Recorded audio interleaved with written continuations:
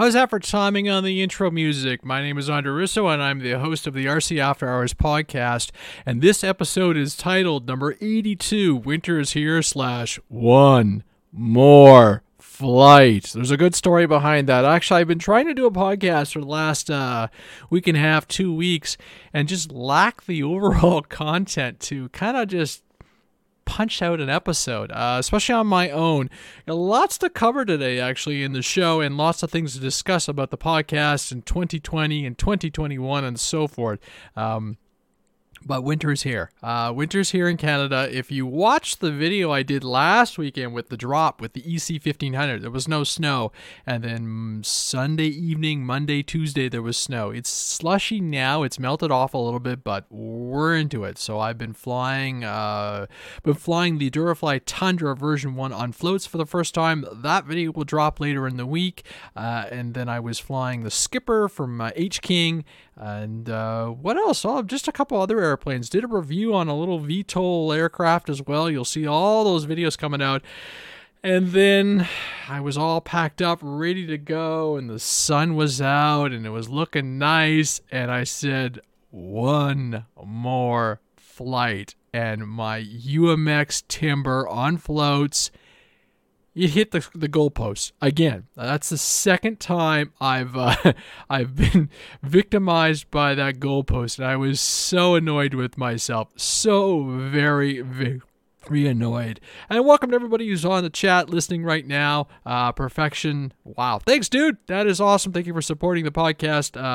We're going to talk a lot about the stuff coming up, especially when it comes to the podcast and everything I want to try and do over the next little while. But, like I said, I had no content, and then suddenly I had content for the show one more time. So my poor UMX Timber. It's kind of hard when you knock a plane like that, and I wasn't even really, I didn't want to. I didn't want to hurt the poor little thing. Looks like some foam tack and everything will go. I don't know what the video looks like yet, but I will definitely be checking it out and seeing how it, and just see if you can actually see what was going on. Basically, I think it was the first time I was flying it on the DX9, and I discovered very quickly that all the switches were inverted over what I'd previously been flying with on my Tyrannus. So high and low, if anybody has played with the stock settings from Horizon or Spectrum, everything is backwards to me. And I was like, oh my goodness, I'm in the wind. Oh, I'm in safe. So all of a sudden the plane is limited in pitch. The wind has got it. So I'm like full power, full rudder, just really trying to control this thing, and I turned off safe and I hit the rate switch, and suddenly I had full control, full rates, and I put the thing in the high alpha, and I must have just touched the post, and down she went and spiraled. So there's a fuselage crack. I completely snapped one of the floats in half, and the wing has got a little damage, so I'm thinking foam tack, tape, and it'll be back up and running. But it was before that, other than a couple little nicks and scratches, it was, I'd kept that plane in pristine condition because the UMX planes are very delicate, so you tend to take a lot of care of them. But there we go. Suddenly we've got an intro. Suddenly we've got some flying and everything. And so today's show is basically going to be covering off some of my winter flying tips, some of the ideas into looking into the winter build season, and talking about some new products that are out on the market that are kind of cool, crazy, and expensive. And then I think I'm also going to just jump in and discuss my recent camera issues. Anybody notices I've been flying. Actually, I've been flying a lot more, and I've been shooting content, and I'm getting back into that. I'm actually going to do a whole YouTube video on some of the hardware that I use and some of the gear I use to talk about content creation, because I'm stepping that up. A lot of my old legacy hardware is starting to let me down, and the most recent hiccup was it's free. I mean, this camera is a GoPro Hero 7. It was free to me. It had a interaction with the terrain and smacked it. The hit was hard enough that the power ribbon and the internal on the circuit board actually dislodged. So I passed it over to my crazy mad scientist of a dad, and he opened it up and everything. But what we're discovering is I think moisture or the dampness gets in there and it affects the power switch. And I've had the camera go down, and while I was shooting the Tundra video, it beeped and locked, and I lost a whole segment of footage and everything. Luckily, I had the 5 on the ground and my hat and other cameras and everything, so we got away with it. But I very quickly said, okay, this is the second or third time I've had this fault.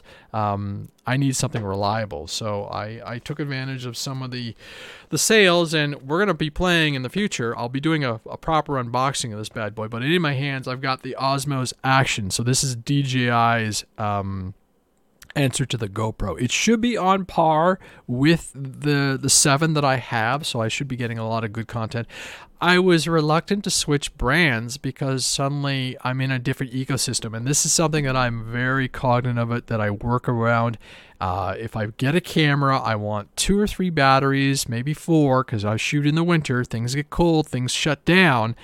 So that's always something I'm very aware of. And then suddenly all the mounts are different, right? So primarily the GoPro 7 has been my hat cam, but in the field I work with it. And I've gone through recent things where I've had to change my audio microphone on my recording. And the new one, you will see it, hear the difference in the video.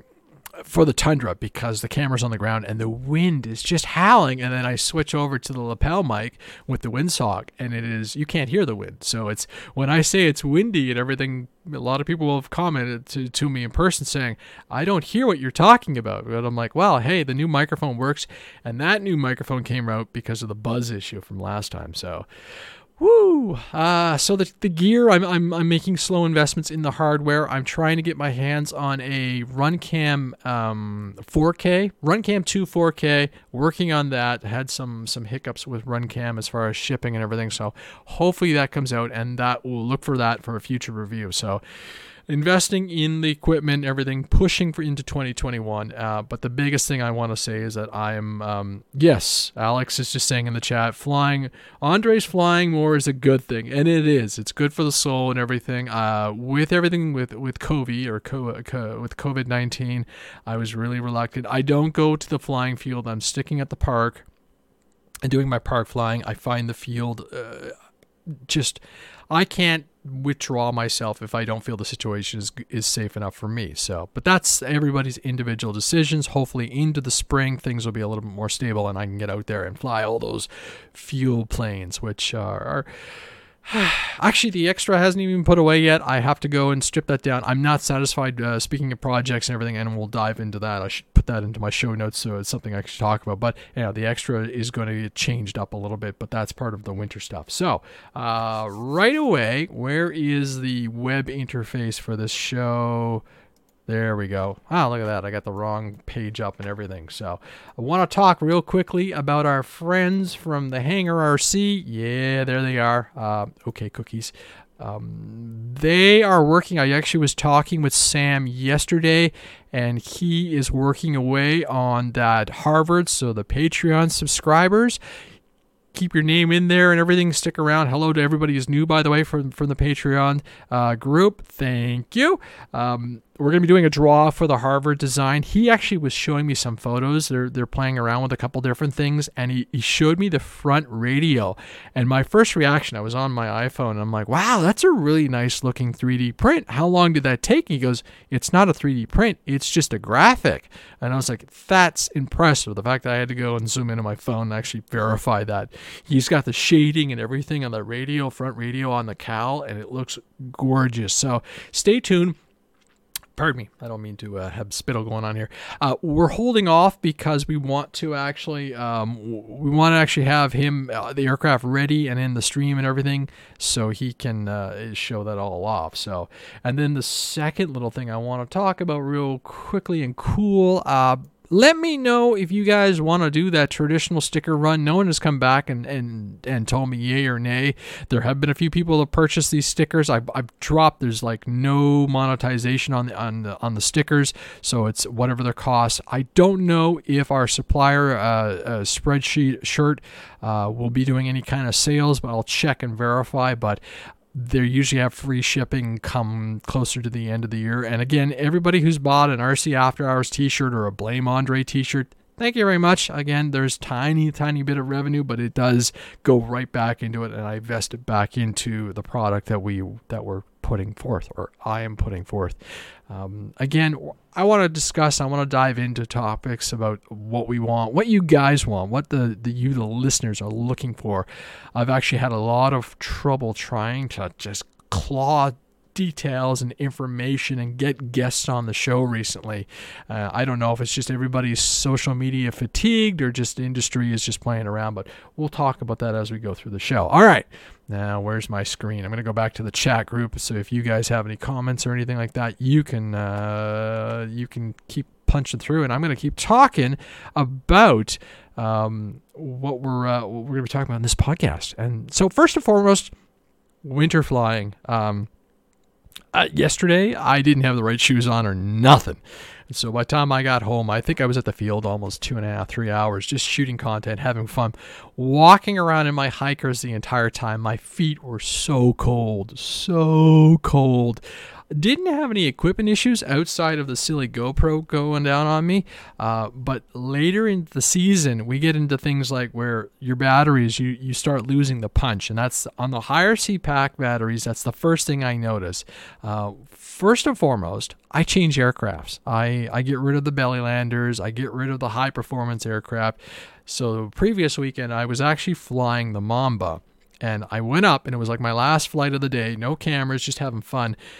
And I started off okay, but mid-flight through, I started noticing my dexterity, the fluidness in my hands was dropping off. And therefore, the feeling of the airplane was all wrong. And like I'd go and I'd roll and try and do a knife edge, and then I popped out and everything.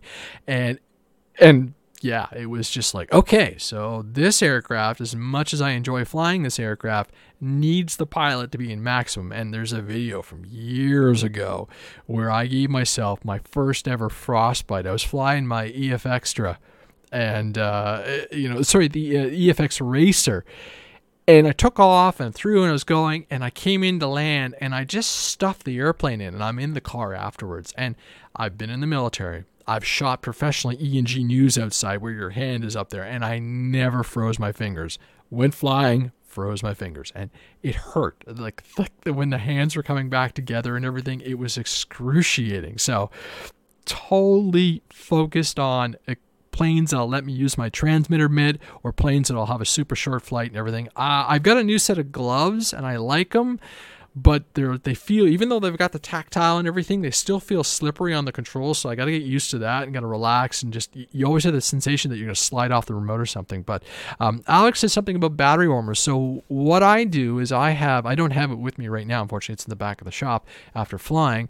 I have a soft cooler, a neoprene cooler or whatever. And I put a hard case inside that, just something from the dollar store. My battery bag goes in that. And then if it's really cold, the batteries are always in the car, so they're out of the wind and everything. And then batteries last longer than fingers these days. Yes, thanks, Sean, from Defiant Wings. So actually, when it's really cold, I have a spare digital thermometer. I stick that in there, and then I do things like I heat up a bean bag or those gel packs and throw them in with the battery bag. Those are in the extreme conditions, but I've flown in minus 35, and it can be in the minus 30s, 20s, and 30s. If the wind is low and the sun is out, it's very sustainable once you start actually layering up properly, and that is a huge thing. But I always tell you, adjust your flying expectations. So, and try out that remote with the bag. I have a really nice, I think it's a Turnigy bag with a full display, and the difference between the 9X or the Spectrum and the Turnigy or the FR Sky radio. I'm just throwing names out here, unfortunately. The difference between my Spectrum DX9 and my FR Sky Taranis is very noticeable based on the hook where the lanyard goes. And I always have the lanyard on there just because I don't want to drop anything. And I've dropped my DX9 once before, and I'm like, no. do I fly in gloves? That's the question from Alex. Yes, and I'll get back to that in a second. With the transmitter mitt, you need to get used to where your switches are, and this is one of the things I'm still struggling with the difference between reprogramming all the models when you do that input from Spectrum for your model. Like I said, everything is on the left hand side, and I prefer to throw my rates and my flaps with my right hand and control my aileron because I'm a hybrid, right? I got my thumb on my throttle and I'm pinching with it, so I can get my middle finger up to my rates or whatever, but adjust all those expectations. So you want to fly with planes that are a little bit more calm, a little bit more forgiving, especially when it's really cold, because when I was flying the EC1500 on the drop video, I was grabbing even without the transmitter mitt with the gloves on, I was grabbing, flaps when I wanted to do rates and vice versa. And so all of a sudden I'm full flaps and high rates and the plane is wigging out on me and everything. So, yes, Alex, I do fly gloves and I have a variety of gloves. So I've got the thinner neoprene type with the, they've got the sensor pads and everything for working with the phones. I also have a set of mitts where I can flop and expose my fingers, and those are good. So like I said, if you take your 7-minute plane and just factor in battery performance and then your own performance and reduce yourself down about a minute or two. So 5-minute flight, land, cover your hands up after you've recovered, give your fingers that minute or a couple of minutes to bring back those dexterity and go. And then of course, obviously it's toque on the head and everything. I have, winter for extreme winter, I've got the boots. I'll have a thermal layer on plus the winter pants and everything. So this is also stuff I'm going to cover in another video. I'll go through, and I almost thought about doing it this weekend, but honestly it wasn't cold enough to make the point of what it's like. And things like if I'm in the field and I want to fly back to back, I'll take that second battery and I'll actually normally you can put them in your pocket, but they actually have got to get into a closer layer to your body so they stay warm. So I'll put them on the inside, or if I'm wearing a hoodie, they'll go into my hoodie pocket. But then of course you're unzipping your jacket, so all of a sudden you're blowing away all that warm air or heat that you've built up. So yeah, what's even crazier is I will wear the same jacket throughout the year. So it's just those additional layers that you put on underneath, and we just get used to it. But people were commenting on my last video that I looked really cold, and I'm like, that was mild. We're going to get lower and lower and lower.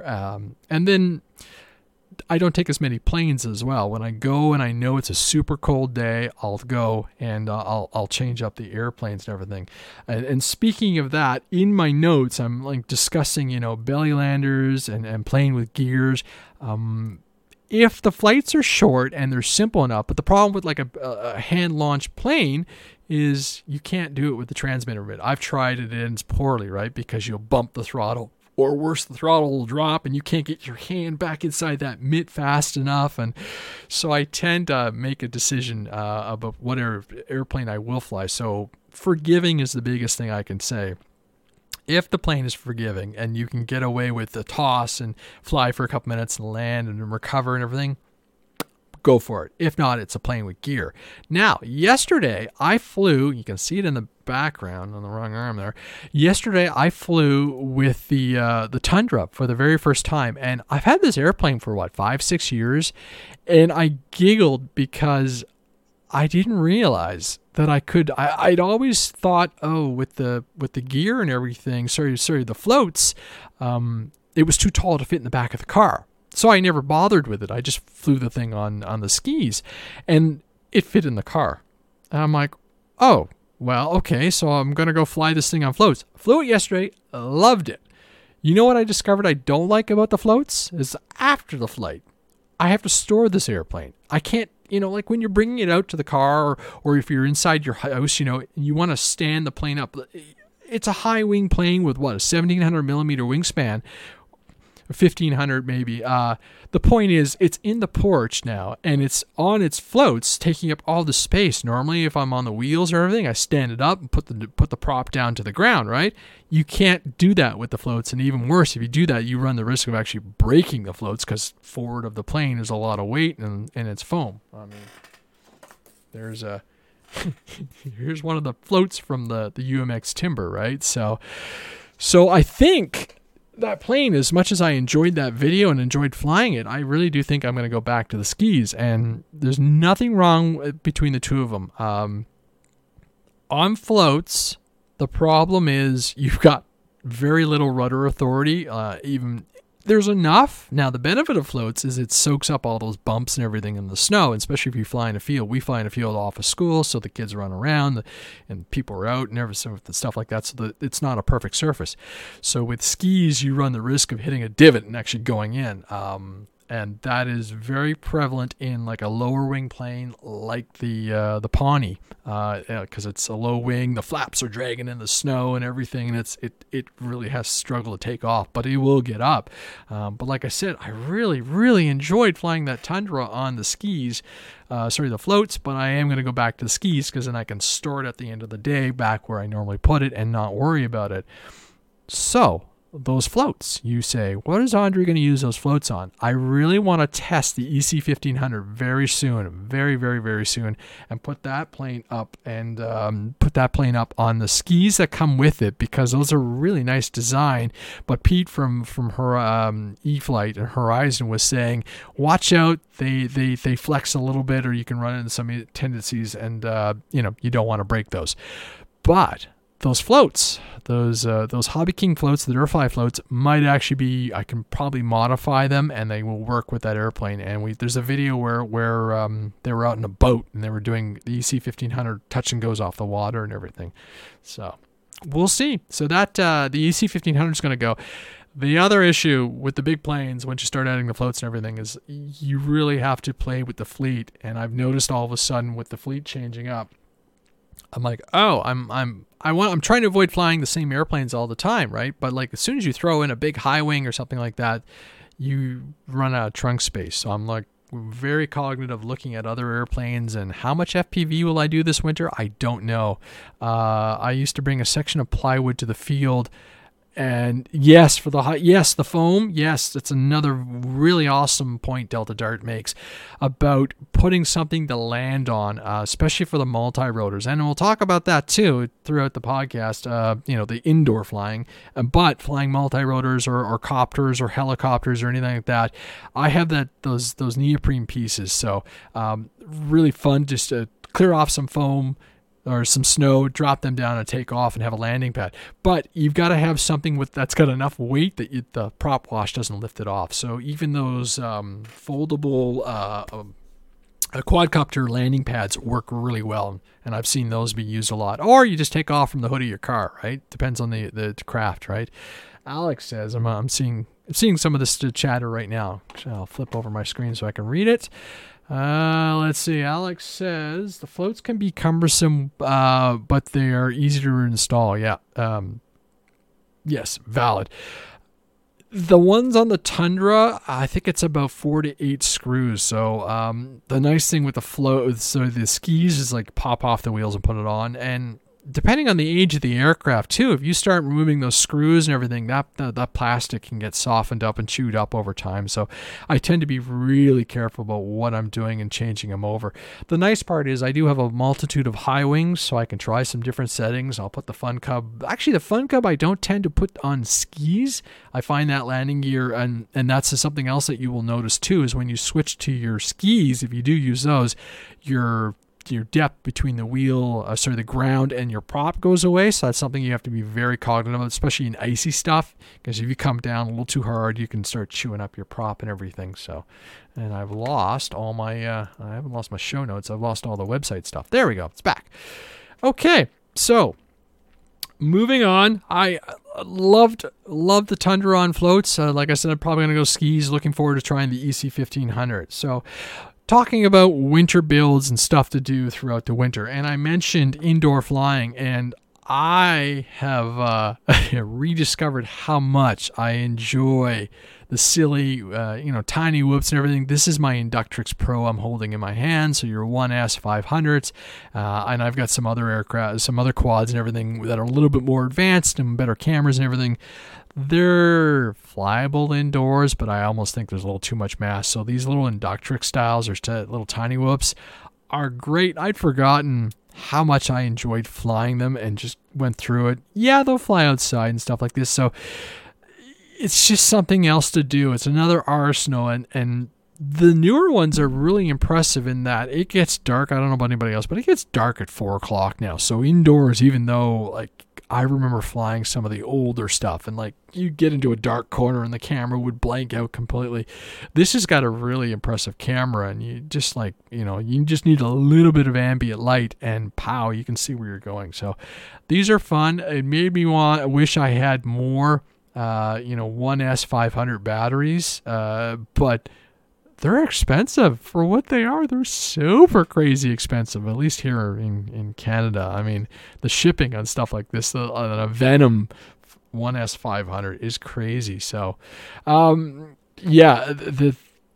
if you don't have a little multi-rotor for flying around inside the house, you're missing a lot of fun. I still have 2 of the smaller Inductrix, the yellow ones, because they go through the rungs. This one won't go through your banister's rungs. Like, you got to go around them. But the little yellow ones would go through. But the battery power on this one is far more impressive. And it's got meow mode. Now, the issue with meow mode, turtle mode, and all this stuff is it tends to spin the props off, I noticed. So there's a prop somewhere in this basement. I don't know where it went. I flipped it over and it shot off, and I still haven't found it. So the tip I was told, just a little CA glue on the shaft when you put a new prop on and go. But the lights work really well. The range is really impressive with these. I don't know. I tend to actually fly it with my FPV monitor because I can just sit down. The goggles are great, and then I have a spare receiver that I can slap on the big television. It's too much latency to do it, but if James is watching me fly, can't get him to fly, but, gotta have those props on the deck. Yeah, no kidding. Spare props all the time. And it's neat to see this technology advance, and they're still producing 1S aircraft or 1S quads, and they seem to be getting more and more efficient, and the battery times seem to be going up and up and up. But it's, for me, the 500s have lasted. I don't know about anybody with the 200s. I find they have such a short lifespan that I've almost stepped away from a lot of the 1S aircraft, planes too, because you get there and like, oh, this battery doesn't work, this battery doesn't work, this battery doesn't work. But again, this is part of your winter arsenal, a little tiny whoop Inductrix style. I don't even know if Blade and Horizon are going to be producing or releasing yet another version of this, but we'll see. So talking about the builds, everybody, when Defiant Wings is getting answered questions about, stock, that's awesome. That's asked it on the podcast. I flew that one actually. This one is above my head. So the nice thing about the winter is, if you've got, and they said, it's funny. It's one of those old car analogies. Canadians have the best cars because they have 6 months to work on them. Well, classic cars. This is a time of year where you can start, working on those long-term projects. I've got more projects than I got fingers, right? But it's nice to be able to, step back from the fleet and go, okay, what do I want to fly next year? What do I need to do maintenance on? What are unfinished stuff? And I've got tons of wings to finish. I've got that big balsa biplane. I want to work on the extra, and I'll talk about that in a bit. And last weekend I was flying my Defiant Wing Renegade, and I think I sorted out a problem, but I've actually ordered some more gear. But again, this aircraft, even though it's all white and I'm not adding paint because I don't add weight, it's going to see a lot of winter flying too. And I'll be testing different batteries and different cycles through it and everything in different FPV scenarios. And whether I fly line of sight or FPV, the plane is just a hoot. And I don't have this in my show notes, but earlier in the week, Alex from Video Aerial System released his Air Combat IR system, which has a receiver on board. It's got an IR emitter, and he said if you run a night vision or a night spec FPV camera, you can actually see the IR mechanism flying. And the real cool is part of it, it's fairly well contained. And the control board for this hooks into your servos and your motor, so you can actually control and threshold it a little bit as far as how far your motors react and everything. And, if your aileron servos start cutting out and so forth. So it looks like it's a lot of fun. $35 US. I think it was like $11 US more to ship it to Canada. So I'm working on the guys locally to see if anybody's interested in actually putting a couple of those things in. It would be really cool if someone had a tank or something, some kind of ground-based mechanism on like a 180 base servo that you could spin around and see it. But I don't know if the range of the firing mechanism is intense enough to actually make it work. But very cool. And I had questions about whether I thought the Renegade from Defiant Wings would be a suitable combat aircraft. I think it would. You definitely would want your differential thrust so you could spin that thing around, because obviously it's a 3 control.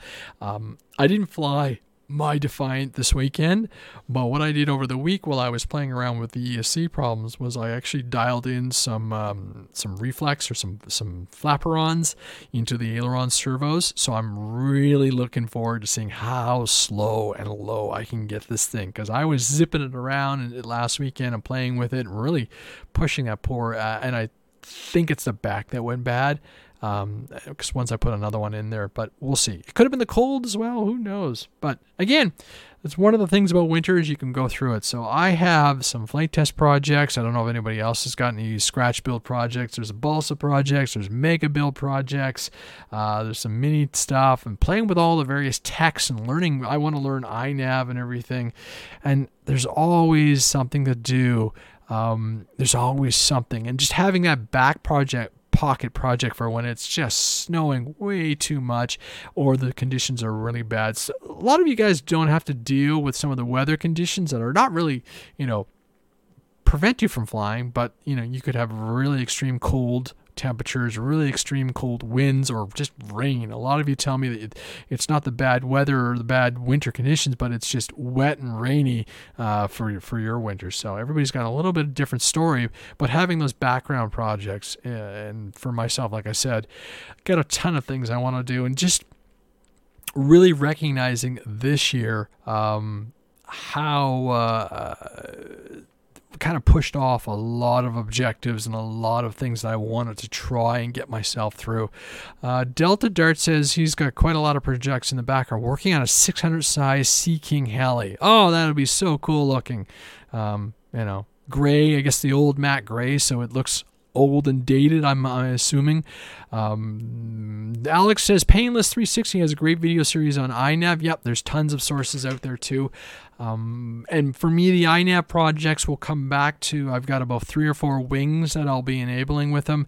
And we know, if you've watched the video, you know that I did a flight attempt on the poor Skyhunter Twin, and that just got rifled into the ground. So that's coming along. I've actually ordered I got some really excellent recommendations on what to do about it.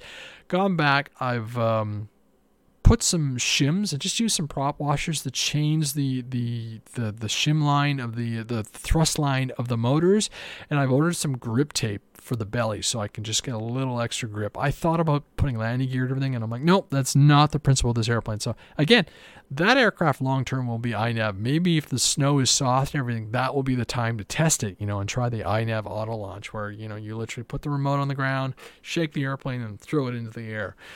Nothing intimidating about doing that, right? So, but that's a good time of year just to sit back with the technology, learn it up and everything. And I've got a couple wings that some iNav systems are going to go into as well. I'm waiting. I don't know anybody else, but the postal system right now is super lethargic in giving us updates and everything. So again, like I said, I've got a couple flight test kits in the back that I'm going to decide on which one I want to build.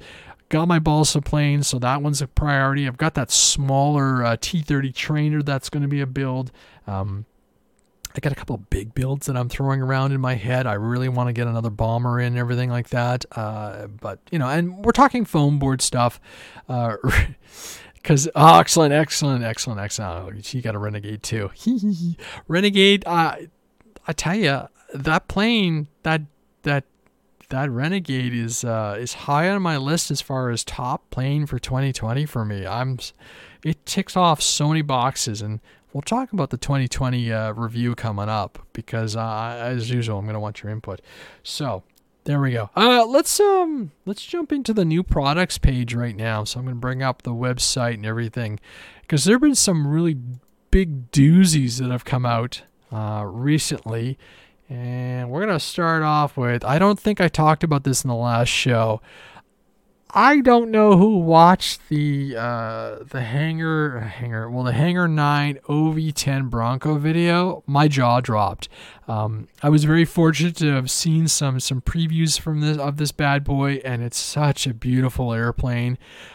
It's just mind-bogglingly expensive, huge, but if you had the budget to afford something like this, I would be all over this thing. Well, even just to transport it. I liked how they said it breaks down a lot better than most of the scale aircraft of this size, but this is a hefty beast. I'd do this electric. If I was to build this thing up, I would totally go electric, because trying to synchronize two gas motors, it's bad enough trying to get two motors to synchronize on electric, but look at that thing. Look how beautiful that thing looks in the air. Love the color, love the scheme. I've always liked the twin with the high wing, the high elevator setup, and they've done it, but it's eye-watering, I think 2,200 Canadian, 1,600 US, and that's before you do the landing gear stuff. So yes, this is huge. This is huge class. You need the proper runway. Mind you, this thing would fly at most fields. I think most proper RC club fields, because you can slow this thing right down, do your tactical and everything. I almost do wonder, though. I mean, obviously I'm enjoying flying things like the EC1500, the big twins and everything, but I almost wonder if something like this, if you would get tired of flying something this big. I don't think so, though. Looking at it in the profile, I guess it's one of these aircraft that would run a wide envelope. Let's see if we can get to the specs. I'm still getting used to the Horizon, their rebuilt website. It's got a whole bunch of features and everything. Okay, the finely detailed satin finish. Ali was on Facebook, and he was going over how he's enjoying this new covering material. But one of the things he said, it says it all depends on the aircraft. Things like my balsa biplane, I have to stick with the traditional film, because this vinyl stuff doesn't cover the gaps. So this airplane is fully sheeted, and that's the only way this new vinyl cover works. But it's stronger, it looks great and everything. Where are the specs? So I can tell you what this thing is all about. Yeah, I really don't like the new website, because it doesn't give everything we're looking for. There we go. Product specifications. So semi-symmetrical airfoil, 20 plus hours to build. Yeah, you take your time on this thing. Approximate flight time, 6 minutes, sold separately. I think he was running it on like 12S. Flying weight, 25,000 grams, 2,000 to 25,000. That's, gas or electric. You want a full 12 channel, 100 amp ESCs minimal. Motor sizes are 120 to 180, brushless. So length, 113 inches. Flying weight, they're saying 42 pounds. Prop sizes are 18. The prop range is 17 to 20, depending on what you want to use. 6 to 12S, 5,000 to 10,000 milliamps. And wingspan, 108 inches. So it isn't as crazy as some of the other aircraft, but because it's wide, it would definitely take up some space. Now, I really like the fact that they talked about how it comes apart. And I would, if I was to do this, I would go electric. I would be picking up their spec, the Hangar 9 Retrax, because it's going to work off this thing. I wouldn't touch it on gas, just because the twin thing would probably be really crazy. But like I said, the elevator section comes off. After the wings pass the motor sections, they come off. So really, and even I think the elevator, some of the structure in the back supporting the elevator system could come off. So you could get this into a smaller vehicle. I don't think I would enjoy taking it apart and everything. And that's something that coming back to winter flying is something that you really have to be aware of. So I posed a question, and we're actually getting a lot of interaction on chat. So hold on here. Pose the question of, would you get tired of this thing? And most people are thinking the electric would. Sorry, I'm trying to read these comments here, make some light of them. Let's see. looks amazing, huge, would totally need a trailer, was Delta Char's thing. And then I posed a question and Alex responded, I don't think so. I don't think you'd get burnt out. There's too many options and everything, paraphrasing and stuff like this. So it looks like it would be a really fun aircraft. Another question was, has anybody tried the Trent Palmer flight test plane? I haven't picked one up myself, but it looks like a nice little cub. Should be pretty good. Watch the paint. That was the only comment I saw from a couple people saying it might flake and stuff like that, but I think it's really good. I'm looking forward to their warehouse. They ship out of AMain. AMain is starting up a more Eastern-based warehouse, which will make a difference to most people on the Eastern board side, because I find the shipping really aggressive right now. So I haven't been ordering anything. Okay, back to the aircraft. So that was something huge and beautiful. If I won the lottery, oh buddy, I'd be all over this thing. I mean, like I said, it looks beautiful. Ali was so passionate in talking about his design experience on this aircraft. So you gotta love that kind of spark and fun. So keep bugging the man. I gotta keep bugging him to come on the show. Keep talking to him and everybody at Horizon, just trying to get someone on the podcast to discuss, because they've been on a roll, especially the Hangar 9 stuff this year. They've been really on a roll. So let's see. All right, next from Hobby King, we've got, obviously this has been talked about before, but this little Durafly Micro Tundra Classic. They've got the funky color too. This slips right into a very winter-friendly aircraft as far as I'm concerned. So I've got Canadian prices up, so it's not that bad. I think it's in the sub $100 US, and I think it's free shipping depending on where you are. And runs off a nice 2S 500 to 800 pack JST connector. So tons of options, tons of, throwing the floats, throwing some skis. Actually, surprisingly, you don't have skis for this thing, but we know the floats would work just fine. And looking at the skis, I kind of like how they've got they've got a spar in between the two skis, which reduces the overall vibration stuff, and then the drop down for the rear steering mechanism off the rudder. So if you're in the water and everything. So again, fun little aircraft. The reviews all looked pretty positive on it. And again, it's one of these planes that you set up. It's got its own little gyro system, and if I remember correctly, and like with my UMX Timber, I threw that in the car and we went flying. And I know a lot of guys tell me that they keep those batteries, and the only problem really, and there are adapters and everything too. And my UMX flew on 2S500s with a JST cable mod with no problem. And I have a lot of friends who tell me they keep those kind of aircrafts, and they've got just a simple 6-channel radio, and so they can get to the field and just fly that stuff. And it's almost independent of their normal ecosystem, so they can just rapid deployment, rapid flyer, which is something that's pretty good and crazy and fun to do in the winter when, it's clear for 15-20 minutes, throw on the jacket, let's go, and do a quick little flight. The other one from Hobby King recently released is the H-King Hawker Hurricane, which again is a stabilized aircraft. It features doesn't feature retract. It features fixed gear that are removable.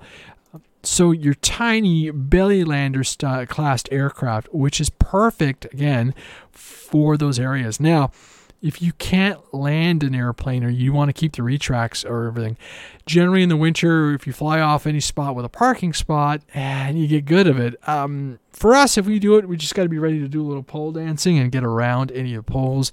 And usually by the end of the winter, the dexterity is up pretty good. I used to do that with my T-28 and just take off on the parking lot and then come in and do a quick hot landing.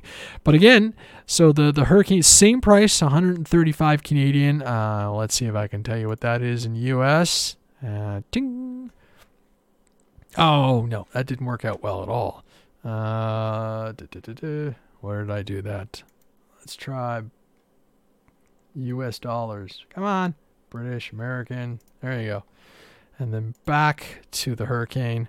I completely moved that to the wrong spot. There we go. $199 US. So that's pretty darn perfect for something that size. Again, the reviews look pretty positive, and it's 750 mil wingspan, 30 inches, and flies off a 20 amp brushless 1300 kV motor. 4 9-gram servos. Has got a 3-bladed 6x8x6 prop, and will fly off a 3S 800 with a JST connector. So my bad, it wasn't a 2S ship, it's a 3S ship, which is pretty darn cool. All right, moving forward on the new aircraft, Dynam has been talking about this one, and hopefully we'll get on one of their reps very soon. The Dynam, and we're in the Hawker, I guess we're in that category of a manufacturer, but the Hunter, and they have a new one out, and this is the Dynam Hawker Hunter 70mm EDF system. These pictures are really tiny, but I'm going off the specs. It's EPO. It's got a 850 millimeter wingspan, and it weighs in about 1,600 grams total weight, and it flies off a 6S 3300, 10 minutes flying time. 10 minutes, 10 minutes assembly time, 5 minutes flying, which is an experienced pilot. Love the fact that it's in the Tiger scheme, and this is looks like it's Swiss Tiger scheme. It looks like a pretty nice little aircraft. This one will be coming out very soon. It's got fixed retracts and everything, so we shall see how well this looks.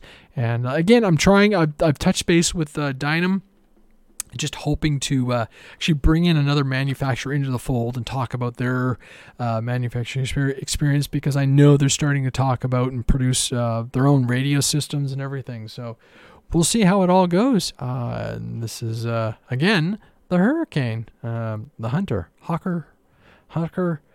Dynam Hawker Hunter 70mm EDF. There we go. Speaking English today. And last on the list, I got two from Flight Test. It's been kind of fun to see these come out. These are two of John Overstreet's designs, and this is the Mighty Mini Zero. I'm so pumped about this. Loved my Mighty Mini Mustang, and this is John taking his design stuff and to the next layer, and this airplane looks good. I've wanted a Zero for whatever reason. The Zero has been very elusive as far as aircraft come out, and it looks like they've gone the extra mile and created a nice little sticker bundle and everything. So let's see, what does this come in at? This one retails in at where are the kits? So it's $30 US, whatever shipping out of the A-Main warehouse. It will run on the A-Pack or the F-Pack, which is basically your standard, punchy 3S system for a multi-rotor. So it's nothing too crazy. And what do they say about it? Let's see. It's 230 grams fully assembled without the battery, 30-inch wingspan, which is 762 millimeters. Battery is I think it is a 1300. Yes. No, sorry, it's 850. It's a 3S 850. So there are tons of batteries. I've got a bunch out of them, and it looks like it's a 4 to 6 channel style radio. So really cool. And then obviously standing beside it is the redeveloped Corsair. Same specs, same hardware, same price. If I had to pick, I think I would go with the Zero over the Corsair, but they both look great. Tell me in the comments and everything what you guys would think, which one you'd go for, if you'd go for both. But I'm probably going to add those to my winter build list once they become available and have them shipped in. And like I said, you can buy the kits, the PowerPod kits, which have everything you need to do to finish them, or you can just source and scrounge especially if they're taking regular 9-gram servos and they can take the weight. I know my Mini Mustang, when I built that up, I just used a 2204 motor and the 5-inch 3-blade prop and some 5-gram servos, and it flies great. Same power system almost. So having the Zero in the collection probably would be ultimately build both, but I would go for the Zero. So looking forward to a lot of stuff. In the most recent Flight Test video where they flew the mailbox, the A10 mailbox, and I was giggling away as that poor thing went into the deck because the elevator failed. they showed the new A10 that John's been working. It's a little bit smaller, probably going to run off actual EDFs and everything. So that is pretty darn cool. So, and again, we're waiting on our friends from Hangar RC to have their new aircraft. I don't even think they have it out listed on their website yet, but we're waiting on them to release. No, they don't have it here, unfortunately. But we're waiting for the release of the Harvard. Texan. I say Harvard because I'm Canadian, right? And they better have a Canadian scheme, Sam. Gonna be looking for that. But and going back to the flight test stuff, they have so much stuff in the pipe. I can't wait to see what they come up with. Again, one of the sore points for 2020 obviously was us not getting out to Ohio to celebrate Flight Fest, but hopefully next year things will be a little bit more level and we'll be able to pick up a bunch of new models. So I've been slowly waiting on all that stuff to materialize and come together. So okay. Talking about things into 2021. Last year, I did the survey. Leave comments in the show and about your best picks, and I'll build the entire. I'll build the spreadsheet like I did last year in Google Docs, and people can go in there and pick your best aircraft, and we'll break up the categories. But leave the comments in the show or email me. That's rcafterhourspodcast@gmail.com, and just fill it in. What you think the best aircraft. I'm kind of biased and partial. Like I said, that Renegade really impressed me, but there have been some really neat aircraft to come out in 2020, even though things, I feel like the industry kind of pulled back a little bit. We saw some bursts near the beginning of and then I think they just kind of slowly drew it back a little bit to hold off because, I'm sure they see that people aren't spending. Everybody's being super cautious and everything.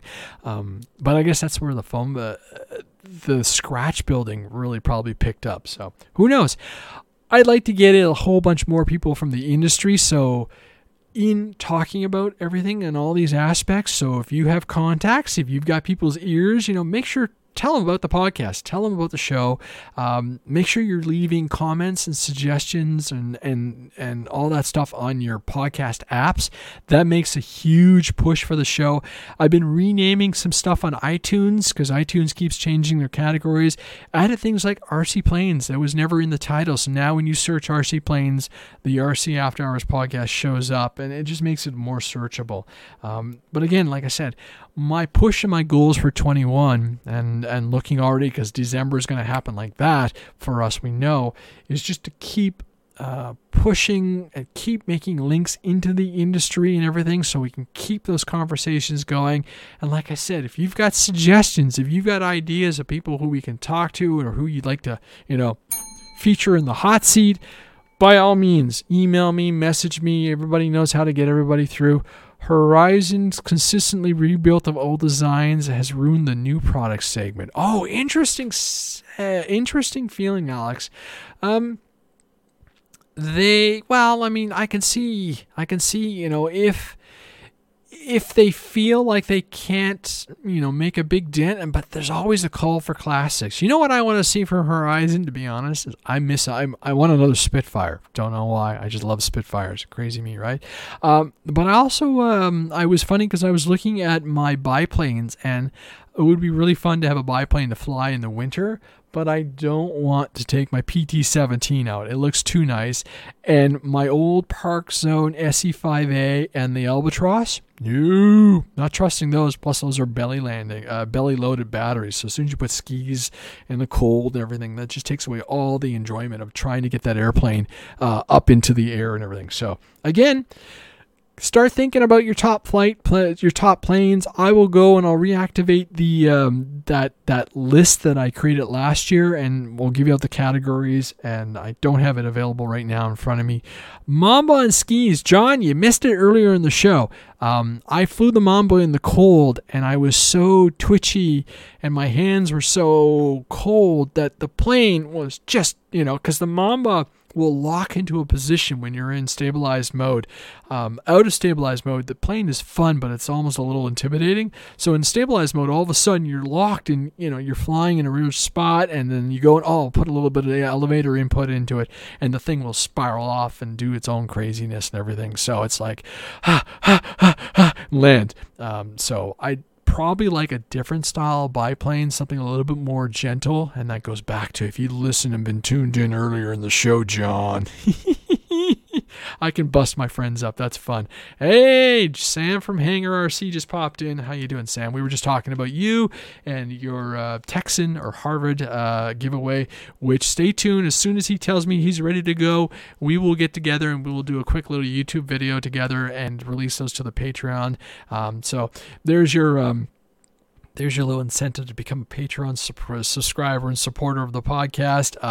It's really, I don't want to push that on people, but it's, hey, it helps the show. It provides a little bit of resource management for me and getting everything to the show. And once, I don't know where I'm going with that. Honestly, if you can do it, awesome. If you can't, awesome. That's how I always feel about doing the Patreon thing. That's something that was started years ago, and it just keeps the funding going, keeps the URL domain going, keeps the show going as far as the cost for running the Podbean subscription every week and everything. Everything else, it's about me and just pushing out the show because I can do it and because I enjoy it. So, man, I've rambled a lot.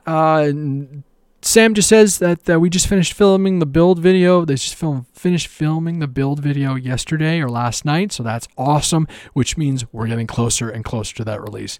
Okay, enough rambling. I want to thank everybody who tuned in live during the show. It was kind of a last-minute thing, and like I said, really looking forward to the upcoming shows where we talk about 2021. We talk about what we thought about 2020 and doing a review and all the other things. Again, let me know who you'd like to see on the podcast and what you're interested in talking about, because I will make that happen. Again, I'm Andre. You have been listening to the RC After Hours podcast, and again, thank you for being a part of this amazing experience. Have a great week. Talk to you later.